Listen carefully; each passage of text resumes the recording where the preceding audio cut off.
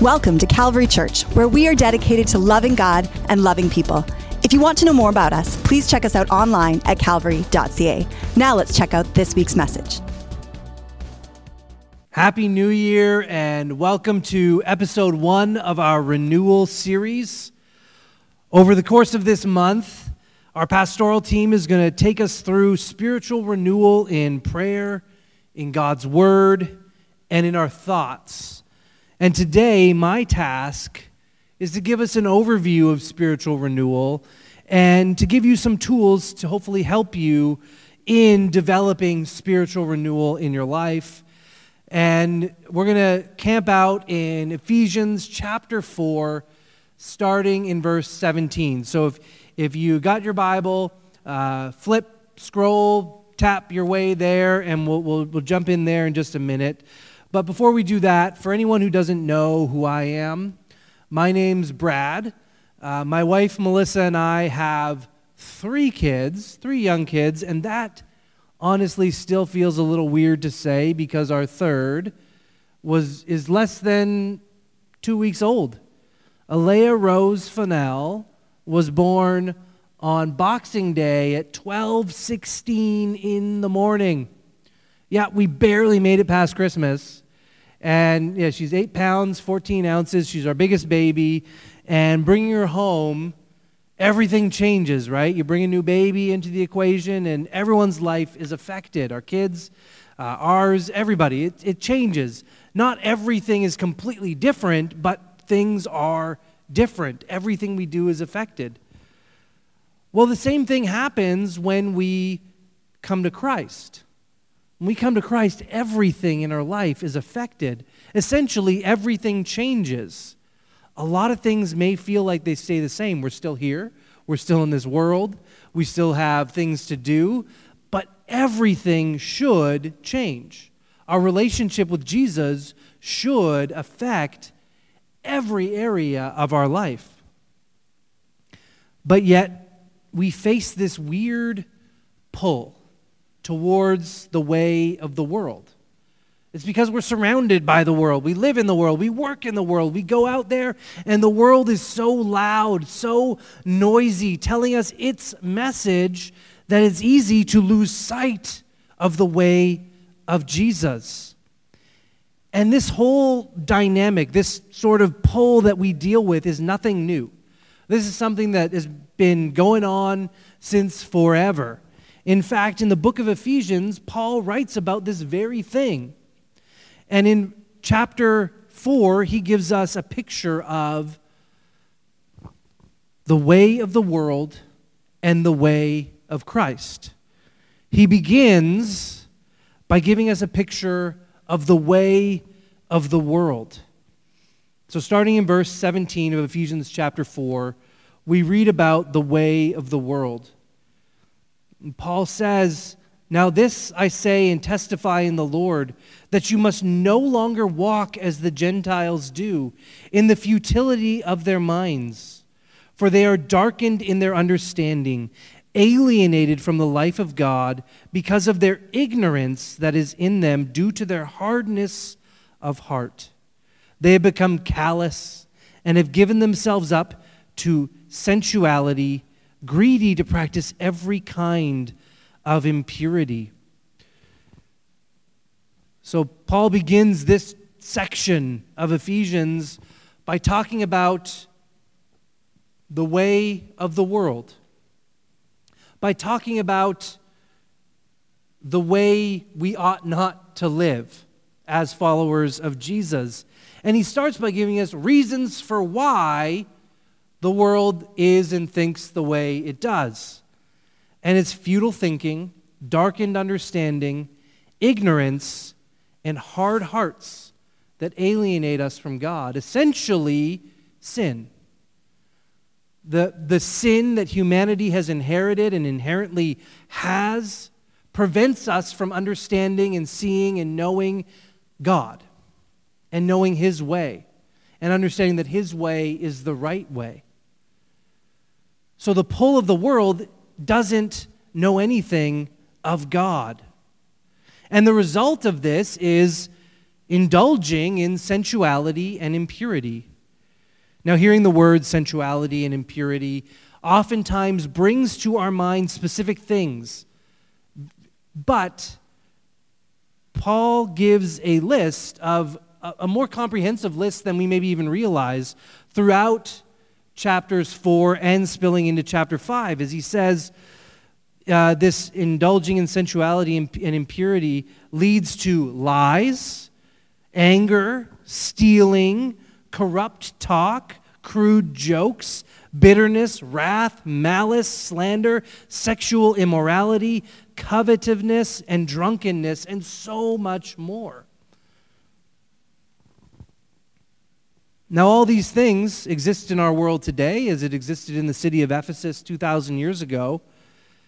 And sometimes the expressions of how these things play out have changed. But the heart behind it is always the same. Darkened understanding as the result of sin. And yet, because we live in the world and are surrounded by it and it's so loud, there's a pull that we experience as followers of Jesus. Earlier this week, I was sitting on the floor of my kids' room, and they were playing. And then my daughter, Raylan, she came over to me. She snuggled up next to me, and she said, "I love you, Daddy." And I said, "Oh, Ray, I love you so much." And then she looked across at her brother, Kyson, who's 2 years old, and she said, "Kyson, do you love me?" And Kyson looked her right in the eyes, and he said, "No!" And I said, "Kyson, come on, you love Raylan. You know you love Raylan." And he looked at me and said, "No!" And then he went over, he picked up a toy guitar, and he started strumming on it and singing, "I love me so much, I love me so much, I love me so much," for like 5 minutes. And eventually Ray got up and said, "I want to turn." And she went over and took the guitar and started singing, "I love me so much." And as I was sitting there, I thought, wow, that song is one of the primary messages of our world today. I love me so much. Love yourself above everyone and anything else. Do what you want to do. Do what feels good to you. Do what seems right in your own eyes. But in the book of Ephesians, we learn and we go on and we see that we ought not to live that way, following the message and the way of the world. Paul wants us to understand that we are to follow the way of Christ. So he goes on, and starting in chapter 4, verse 20, he says, "But that is not the way you learned Christ, assuming that you have heard about him and were taught in him, as the truth is in Jesus, to put off your old self, which belongs to your former manner of life and is corrupt through deceitful desires, and to be renewed in the spirit of your minds, and to put on the new self, created after the likeness of God in true righteousness and holiness." So the way of Christ.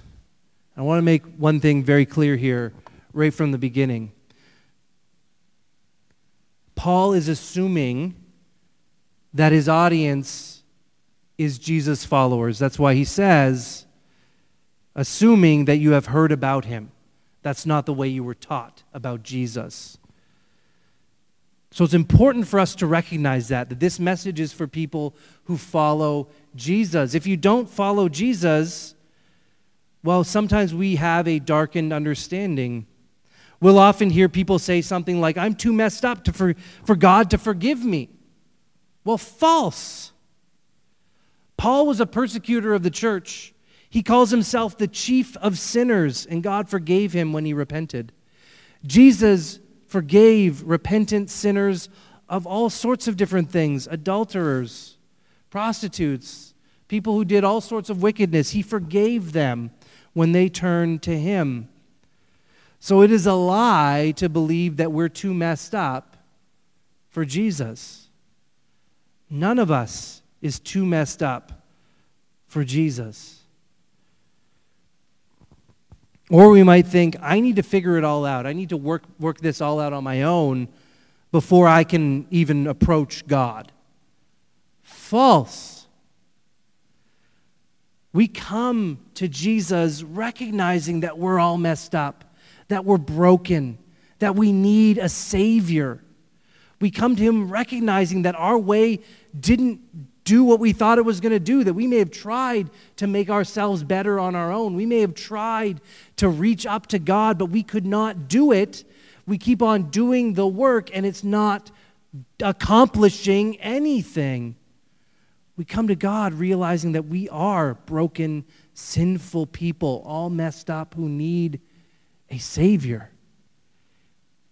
We come essentially as we are, and we place our trust in him. We recognize that Jesus died, laid down his life, his blood was shed so that we could be forgiven, so that we could be brought into his family. But he doesn't leave us there. He doesn't leave us messed up. So it's also, we may hear people say, well, I can continue to do whatever I want, which is the message of the world. I love myself so much. I love myself so much. But that's also false. Right in this passage, we're told to put off the old self and put on the new self. We're told to follow after the righteousness and holiness of God.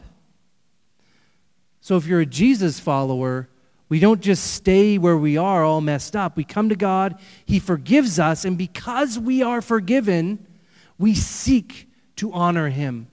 Not because it earns us salvation, but because we've already been brought into his family. We recognize the great cost at which it cost him for us to be brought into his family. He died. He bore the punishment for sin. The punishment that we were supposed to take on ourselves, he took so that we could be brought into his family, so that we don't have to do the work, but now we turn around and we seek to live our lives honoring him. That's why we seek spiritual renewal. That's why we fight against the noise of the world that says, I love me so much. I love me so much.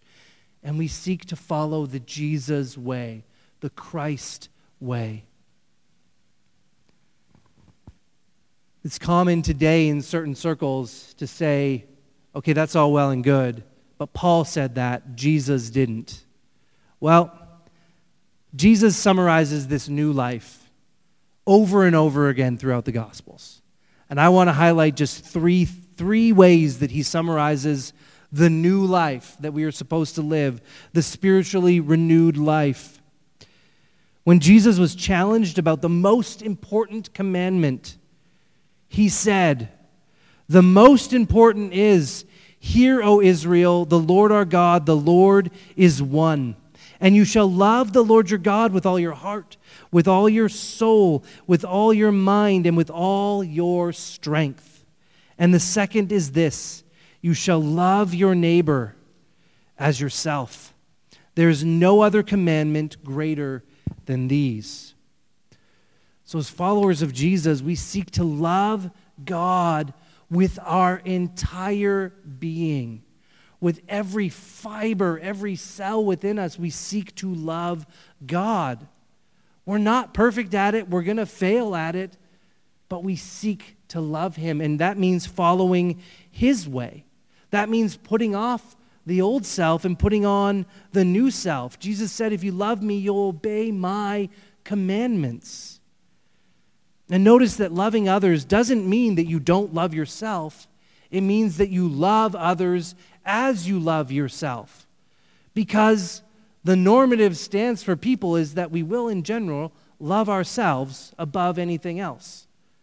So we don't need to be reminded of that, contrary to what culture might tell us. We need to be reminded to care and love other people. But going beyond this, and so important, Jesus tells us that living the new life means practicing self-denial rather than self-indulgence.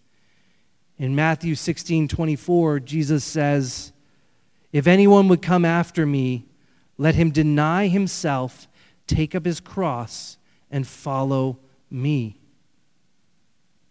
We follow a self-denying Savior. Jesus limited himself in certain ways. Jesus became human. He didn't need to do that. He humbled himself, and he went to the cross willingly. He didn't indulge every single thing that he could have.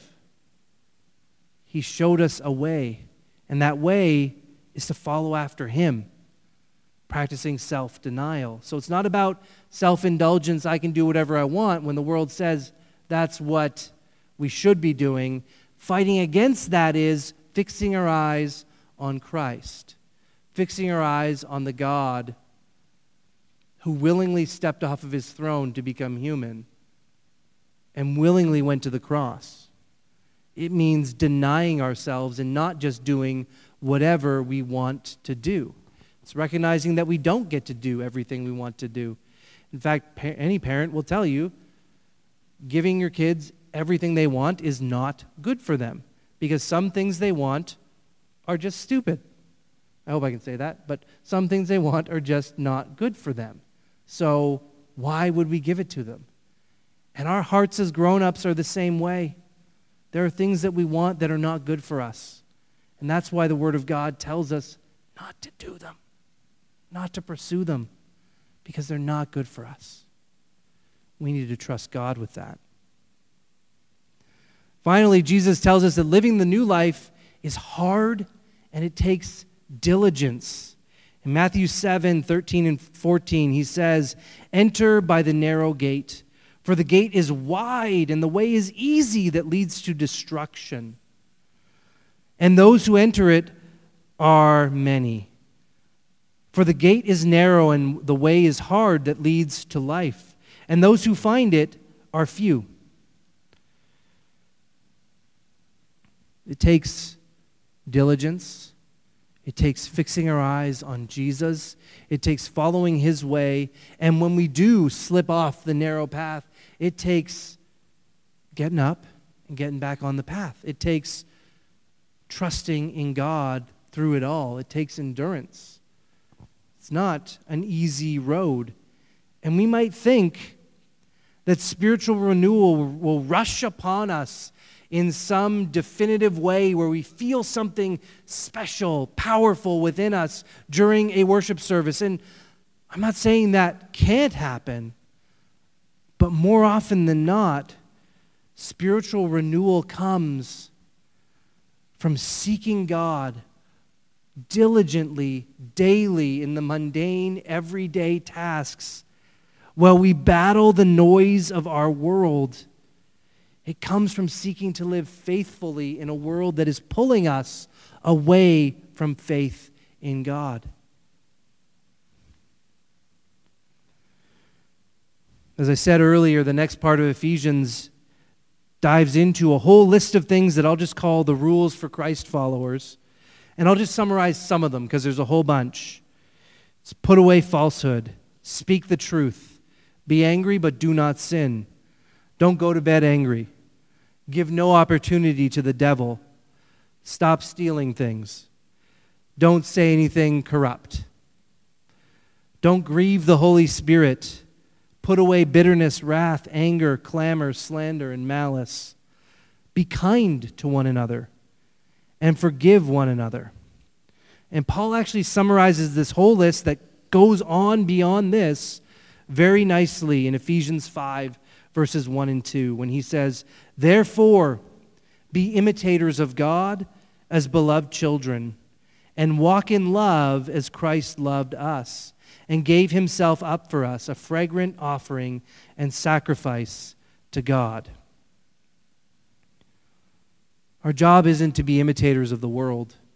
Seeking spiritual renewal means seeking to imitate God in our conduct, imitate Christ, to walk in love, and the way that Christ loved us was sacrificially, laying down some of his rights, as we ought to lay down some of our rights, as we ought to deny ourselves everything that we could possibly want so that we can follow him and his way, knowing what he says is good, that he laid down his life so that we could know him. This is a lot. And the pull of the world is strong, and it's not easy to do all these things. We are by nature going to slip up. We are by nature going to go wayward from time to time. But Paul gives us maybe a good final instruction, which is Ephesians 5:15-17. Look carefully then how you walk, not as unwise, but as wise, making the best use of the time because the days are evil. Therefore do not be foolish, but understand what the will of the Lord is. Make the best of the time you have. Be wise, not foolish. Be careful how you walk.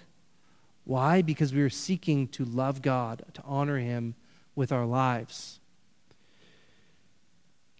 And I want to conclude and leave you with 3 things that you can do to help fight against the pull and the noise of the world. 3 things that you can do to hopefully help develop a pattern and a habit of spiritual renewal in your life. A way that you can go God's way, go the Christ way, as opposed to going the world's way. And the first one is to go offline. Now, I'm not saying go offline 100%. Don't just go home and throw all your devices away. I'm saying make a habit to take time away from technology. This one's hard for a lot of us. It's hard for me. I wake up in the morning and my phone's right there. I open it up. I scroll through the news, Instagram, whatever, check emails, doing all this stuff before I've even gotten out of bed sometimes. I'm doom scrolling, finding out what's going on in the world or whatever it is. And before I know it, time's getting sucked away. And I'm losing time that could be better spent. Time that could be spent with God. Time that could be spent with my family because I'm just scrolling through. So make a habit of taking time away from technology.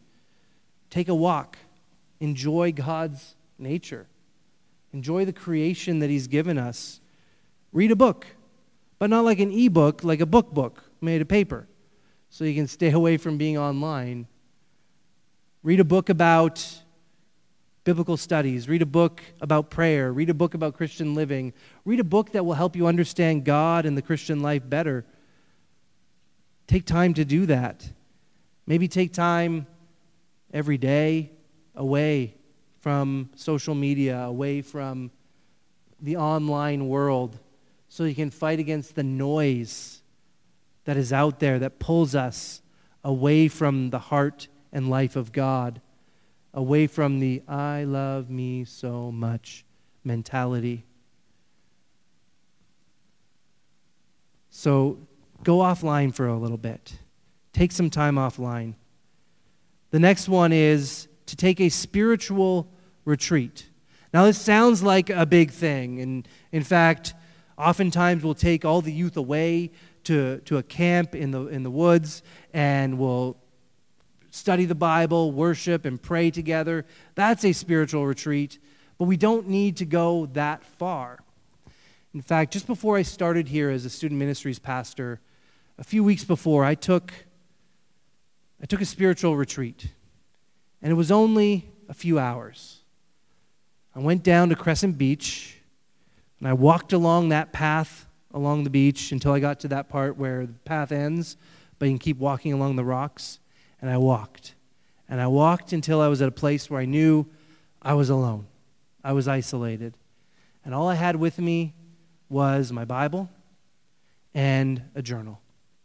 And I sat down, and I prayed, I listened quietly, and I read the pastoral epistles, and I jotted down notes and thoughts that came to me. And then I prayed some more, and then I sat and listened. And I try to make a habit of doing similar things throughout the year, and sometimes I'm successful and sometimes I'm not. But the point isn't to take an elaborate time away, but to just set aside a few hours, a few times a year, maybe once every 3 months, a few extra hours where you focus on God for an extended amount of time. Not just your regular devotional time, not just when you're going offline, but go offline for a little bit longer and get alone, whether that's at the beach like I did or in a park or going up a mountain or just sitting in your living room quietly by yourself, and take some time, just you and God alone, for a few hours, once every few months. And take some time in there to be quiet, to listen, to read, to pray, to write down thoughts, to write down things that come to mind. Take a spiritual retreat and do it regularly. Schedule it in your year, put it in your calendar, and try your best to stick to it. And then finally, become reflective. Become reflective. A few years ago, I was having some back issues and some shoulder issues and some neck issues. There was a whole bunch of issues. And I went to the chiropractor, and he was fixing me up real good. But he gave me a book. And this book it was around New Year's, and this book was basically advocating for, rather than setting a whole bunch of goals and New Year's resolutions, just pick one word that's going to be your theme for the year and focus on how that theme affects various areas of your life. And so for me right now, my theme is become reflective. So I offer that to you as well. Become reflective. And all that means is to think about your day. And here's a few questions that you could ask yourself that I've borrowed from a book called Spiritual Disciplines by James Whitney. And here's just a few questions. He has got tons of questions in there, but here's a few of them. Where did I see God today? When was I most aware of God? What should I have done differently? What do I need to confess and repent of? How can I glorify God tomorrow? How can I make a positive impact tomorrow? Take 5-10 minutes at the end of your day before you go to sleep to reflect on how your day was, where God moved in your day, where you went wayward in your day, and think about your next day, how you can glorify God, how you can have a different day the next day. Take some time to become reflective. It doesn't take a lot of time, but it takes intention. When you add these up, you get offline and get away from that noise. Take a spiritual retreat where you spend the time alone with God and focus on reflecting on your day every day. You will experience spiritual renewal as time goes on, as you grow closer to Him. But it takes intention. It takes walking it out and doing it. It takes putting off the old self and putting on the new self. It takes fighting against the way of the world and clinging to and chasing after, following after, and every time you fall down, getting back up and running after the way of Christ, seeking to honor Him with your life. Let's pray. Dear Lord Jesus, we thank you for your amazing love for us. We thank you that you meet us where we are, that you don't expect us to get it all figured out before you save us, that you save us and then you invite us into a relationship with you, that you want us to grow and develop and grow closer to you. And Lord, I pray that you would reveal to us the areas that we need to surrender to you, the areas that we need to grow in, the places that we need to let go of and turn from. And I pray that we would not get caught up in the way of the world, but we would seek after the way of Christ. I pray that each one of us would find time to get offline, to take a spiritual retreat, and to become reflective. And I pray that we would grow spiritually, that we would be renewed spiritually through that process. We thank you so much that you are with us in all that we do, and I pray that we would seek to glorify you in all that we do. And Lord, for anyone today that maybe doesn't know you, I pray that they wouldn't think that they need to have it all figured out or that they're too messed up for you. I pray that you would meet them where they are. I pray that they would repent, confess with their mouths that you are Lord, and believe in their heart that you are indeed raised from the dead. Trust you to cover their sin, and that they would turn and follow after you. Pray all of these things in Jesus' mighty and precious name. Amen.